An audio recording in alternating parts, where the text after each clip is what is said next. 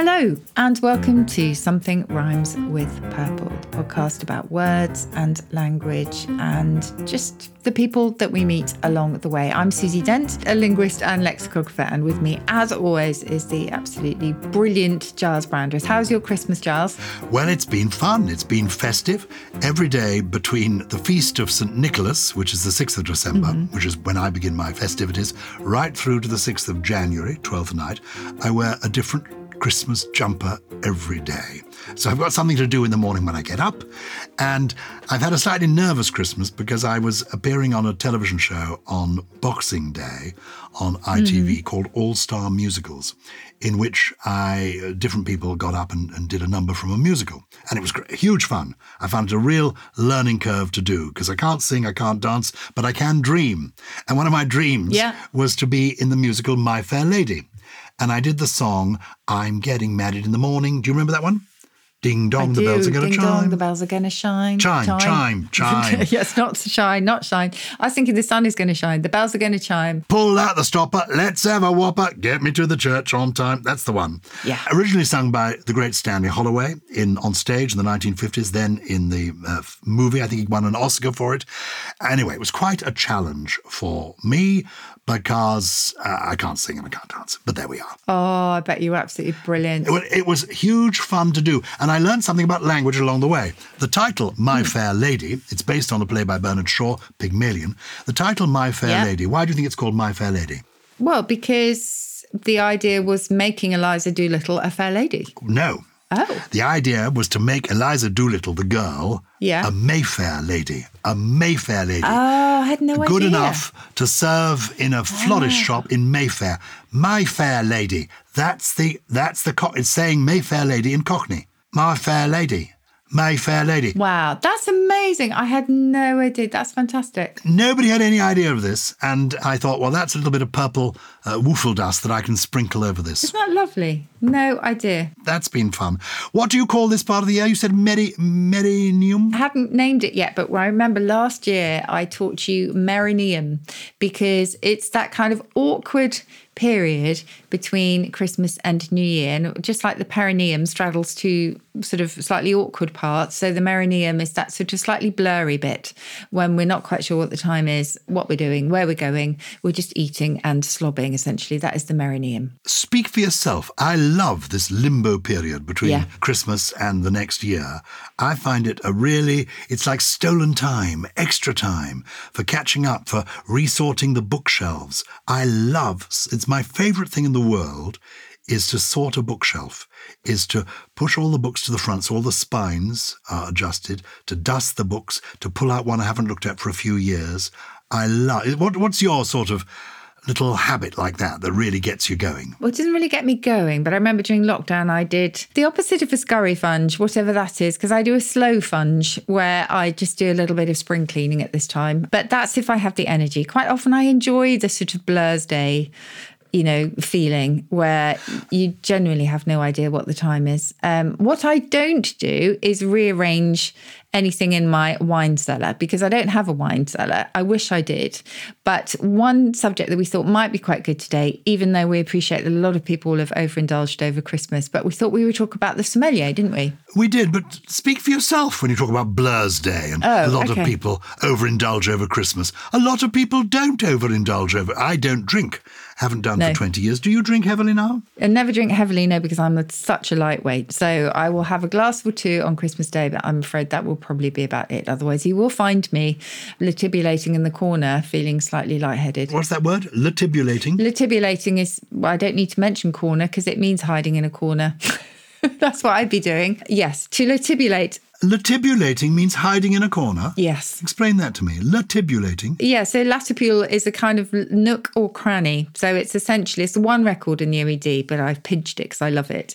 And it simply means hiding in a corner, possibly until the situation improves. But listen, we need to get to wine because we are running out of time. And for many people, this is an incredibly important subject. Okay, before we get to wine, You like the occasional tipple that we've established. do, What is yes. the origin of tipple? A tipple, well, a tipple kind of immediately makes you think of something sort of quite small and playful, doesn't it? And there are a lot of words for tipples, whether they're snifters or that kind of thing. But actually, a tipple originally just meant strong drink. It didn't mean a little bit of it. It just meant, liquor for drinking.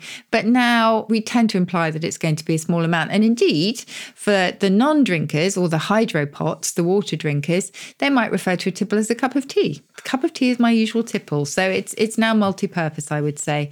And it goes back to the verb to tipple, which I'm just looking it up now. We don't know where that comes from. Maybe it's from the idea of kind of dripping slowly, something that you tip over and only a little bit comes out, because a tipple is traditionally only a small amount. Well, that's very interesting, because I thought it implied if you tipple, you end up toppling. A tipple leads to a topple. But in fact, a tipple is a very small amount. It's a modest amount. That's how I use it. You might say to someone, what's your tipple, your drink of choice? But let's have a tipple for me means a snifter. Was it Margaret Thatcher's husband, Dennis, used to call it a snorterino? Is that right? Yes. A snorterino. Yes. Have a little snifter. Snorterino. Now, wine. Wine, I know you like occasional glass of wine. Wine, the very word wine, does it come from vine? Is it connected with that? What's the origin of wine? Yes, it is. It's from, do you remember the famous Latin tag in vino veritas? Yes, in wine truth. Exactly. You speak the truth when you're a bit drunk. So yes, it is a direct borrowing from the Romans, who of course loved their libations. And libations were originally drinks that were offered up to a deity as a sign of thanks, again in Roman times. You know the saying, what's said when drunk was thought when sober. Yeah, that's probably true. It's one of the reasons that actually I don't drink. To be off your guard is quite frightening. I can't believe people, go to office parties and they risk getting drunk in front of the boss. I think that's sort of, and the bosses, I've seen bosses get drunk in front of their team. I think it's a very risky thing. Anyway, wine. You mentioned right at the beginning the word sommelier. Yes. And that is the wine waiter, is it? Or the person who serves wine to you? What's the origin of that one? Yes, I mean, they are the true wine experts at our table, really. They are... Someone once defined them as a drunk with a good memory, but they certainly won't be drunk at your table. So they are the sort of taste council, the one that we turn to when we don't know our... Alsace from our Merlot. But the idea is that a sommelier originally meant butler in French. But I think they would not appreciate being seen as a kind of servant in that way, because, as I say, they're the true connoisseurs.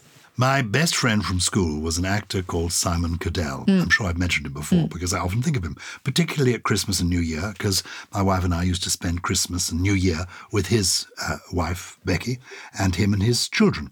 And he loved wine, and he would always summon the sommelier.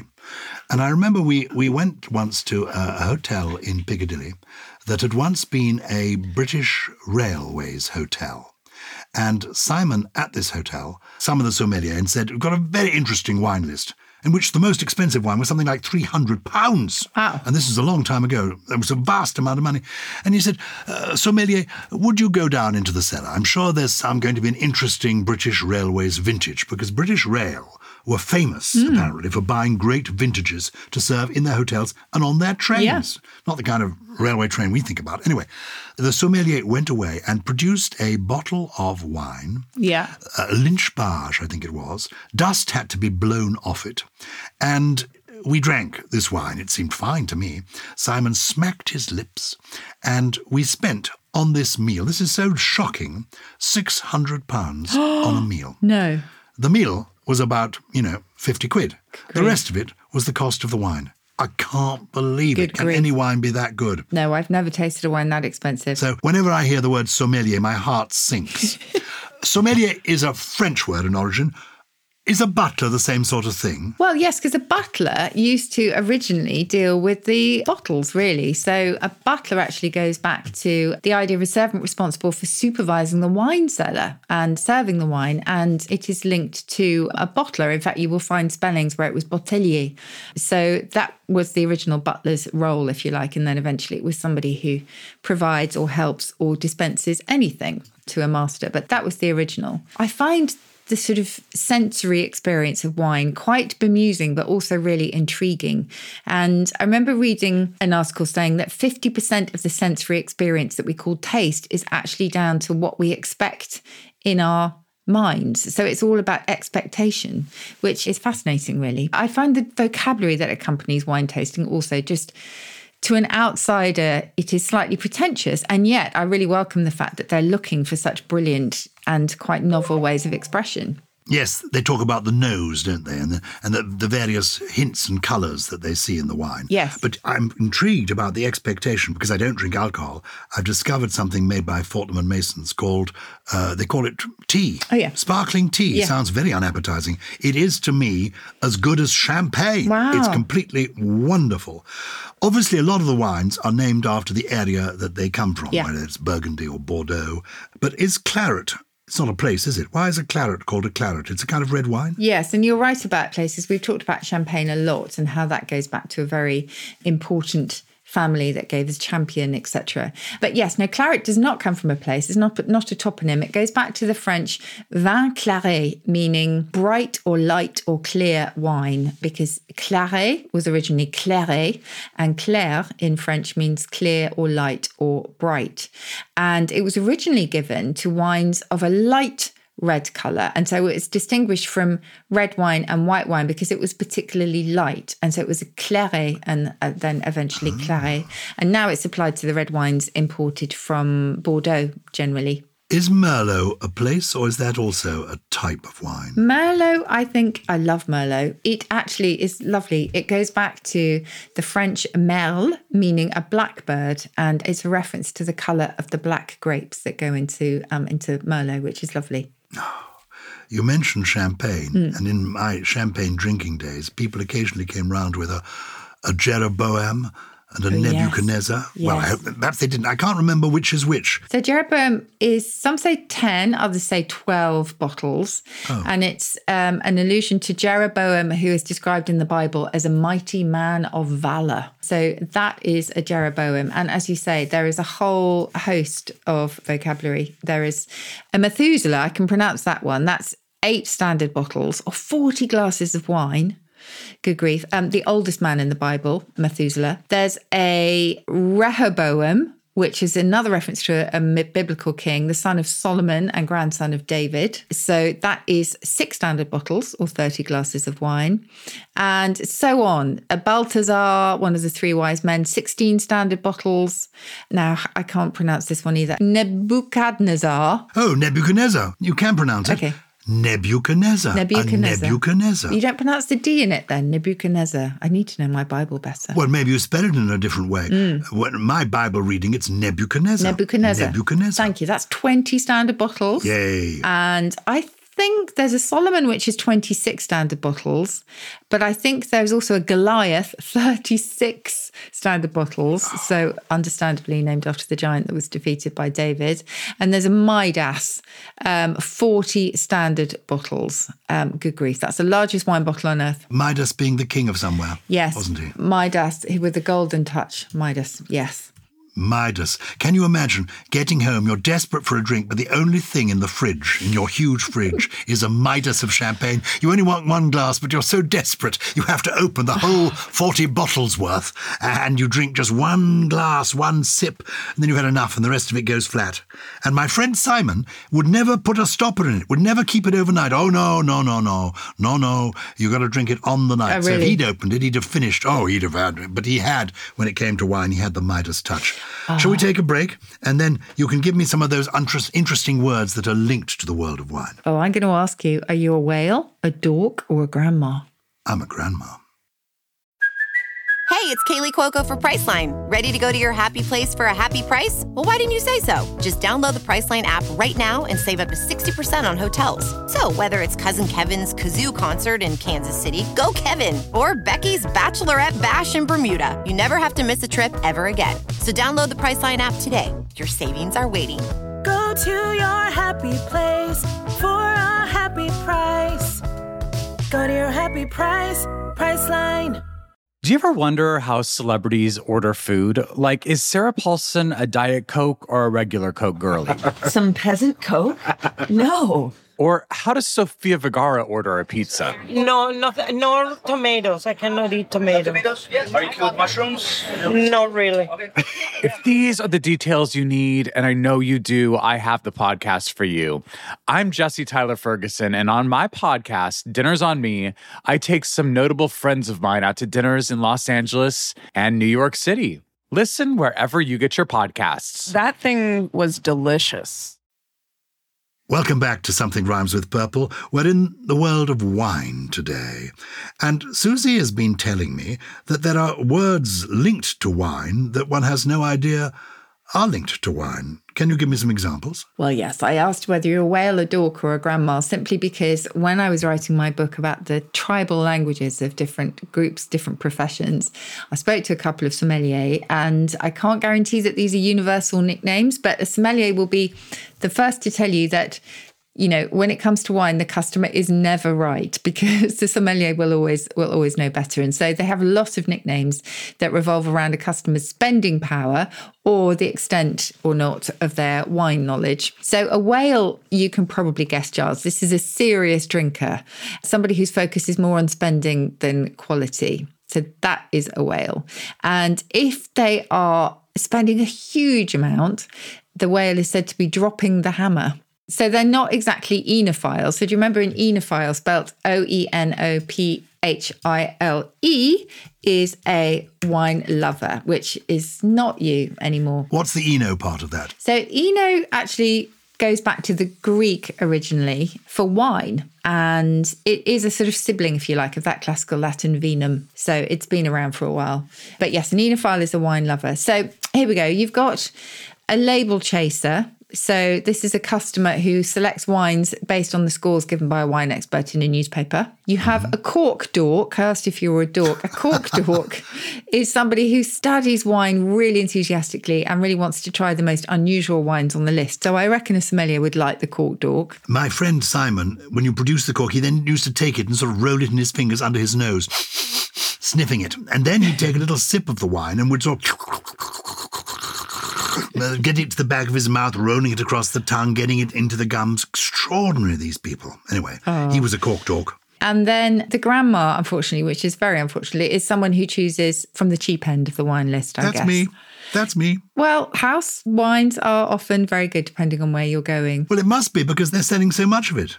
They want it to be, must be reasonable, the house wine. I'm the obvious person who always buys the second cheapest wine. Yeah. I mean, it's so predictable. I think a lot of people do that. I like plonk.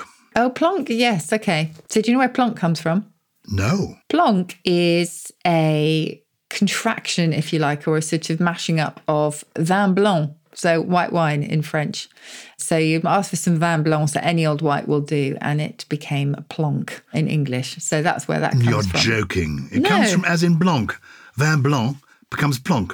That is amazing. I think it originated in military slang, so I think it was the soldiers who probably brought that back.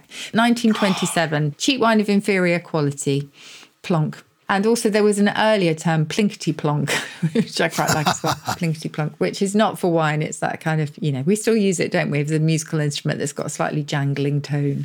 So that's where plonk comes from. And obviously that's not going to be on a sommelier's radar at all. And it's quite interesting. They do reserve other little secret shorthands for customers that do actually know what they're doing. So a speed bump is wine drunk while a second bottle is opened and it's being aired. So the sort of real serious connoisseurs, I suppose, call ahead so that a bottle's opened before they even arrive. But if you do like your wine and a red wine cannot be drunk straight away, you will have a speed bump. So it's a way of kind of slowing you down to let you savour the next bottle, which I quite like. Oh, I like that very much. You told me once, and I can't remember, that there was a wine linked to the word amethyst. Yes. I love the word amethyst, but I think of it as a jewel. What on earth can be the connection with the world of wine? Well, this was a superstition held in ancient times that if you dropped a prize amethyst or any amethyst into a glass of alcohol, it would prevent you from getting drunk. And so amethustos in Greek meant not drunken.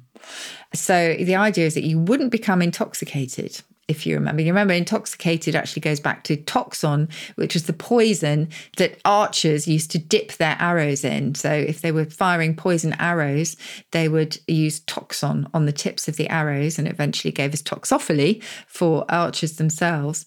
But yes, to stop you getting intoxicated, you would apparently drop an amethyst in your glass. I haven't tried it. I'm not sure it works. No, well, there are certain things that one talks about but doesn't actually try. I've been saying for years that I keep my jumpers moth-free by lining the bottom of the cupboard in which they live with charcoal. Mm-hmm. And I've been saying this because somebody told me it works, and I've been spreading the word for years. I've never done it, but I've never had any complaints from people who did. So people say these things happen, and we just hope they do. So pop an amethyst in your drink, and you won't get tipsy. Mm-hmm. And tipsy must be related to tippling over, taking too much of a tipple. Exactly. You do end up toppling. You're a bit wobbly. And do you remember, we've done a whole episode, haven't we, in terms of drinking etiquette, and don't be a tosspot being somebody who tosses back their pot of beer and then goes immediately on to the next. So don't be a tosspot, and don't be a shot clog who's the person in the pub that people only tolerate because they're buying the next round. Great. I'd like to propose a toast to you, and I know that toast, actually, raising a glass, is to do with actually putting a piece of toast in wine and lighting it. It was spiced toast. It was flavoured toast that was put into, presumably, wine that needed a little bit of help to flavour it and to spice it up a bit. And the idea was that the toast, these little pieces of toasted bread, flavoured the wine as a guest flavours the company. Well, look, let us raise our metaphorical glasses to the purple people. A little toast wishing them a happy new year. Yes. And enjoy your tipple. Don't get too tipsy. And have fun. And if you need to stay sober, just get your favourite amethyst and pop it in the glass. And maybe stick to the rule of ABC, which to a sommelier means anything but Chardonnay. Oh, I like that. Very good. Well, if you've got queries about this, you can write to us. If you want to tell us that we shouldn't be talking about alcohol at all because it's actually dangerous. My view is moderation in all things, but I know that for many people, excessive alcohol can be very damaging. So, yes. Be aware of what you're doing, but have a gentle glass with us this new year. Please. People have been in touch. Thank you very much, Purple people. It's purple@somethingelse.com, something without a G, if you want to email us. And one of the people who has is Alex Chedji. Great name, Alex. Anyway, hello. I was out walking with a friend last weekend, and she asked me where the saying off the hook originated. Oh, yeah. I had a bit of a recollection of it having something to do with hanging and the noose being hung across a hook. And if you had a reprieve, you were let off the hook.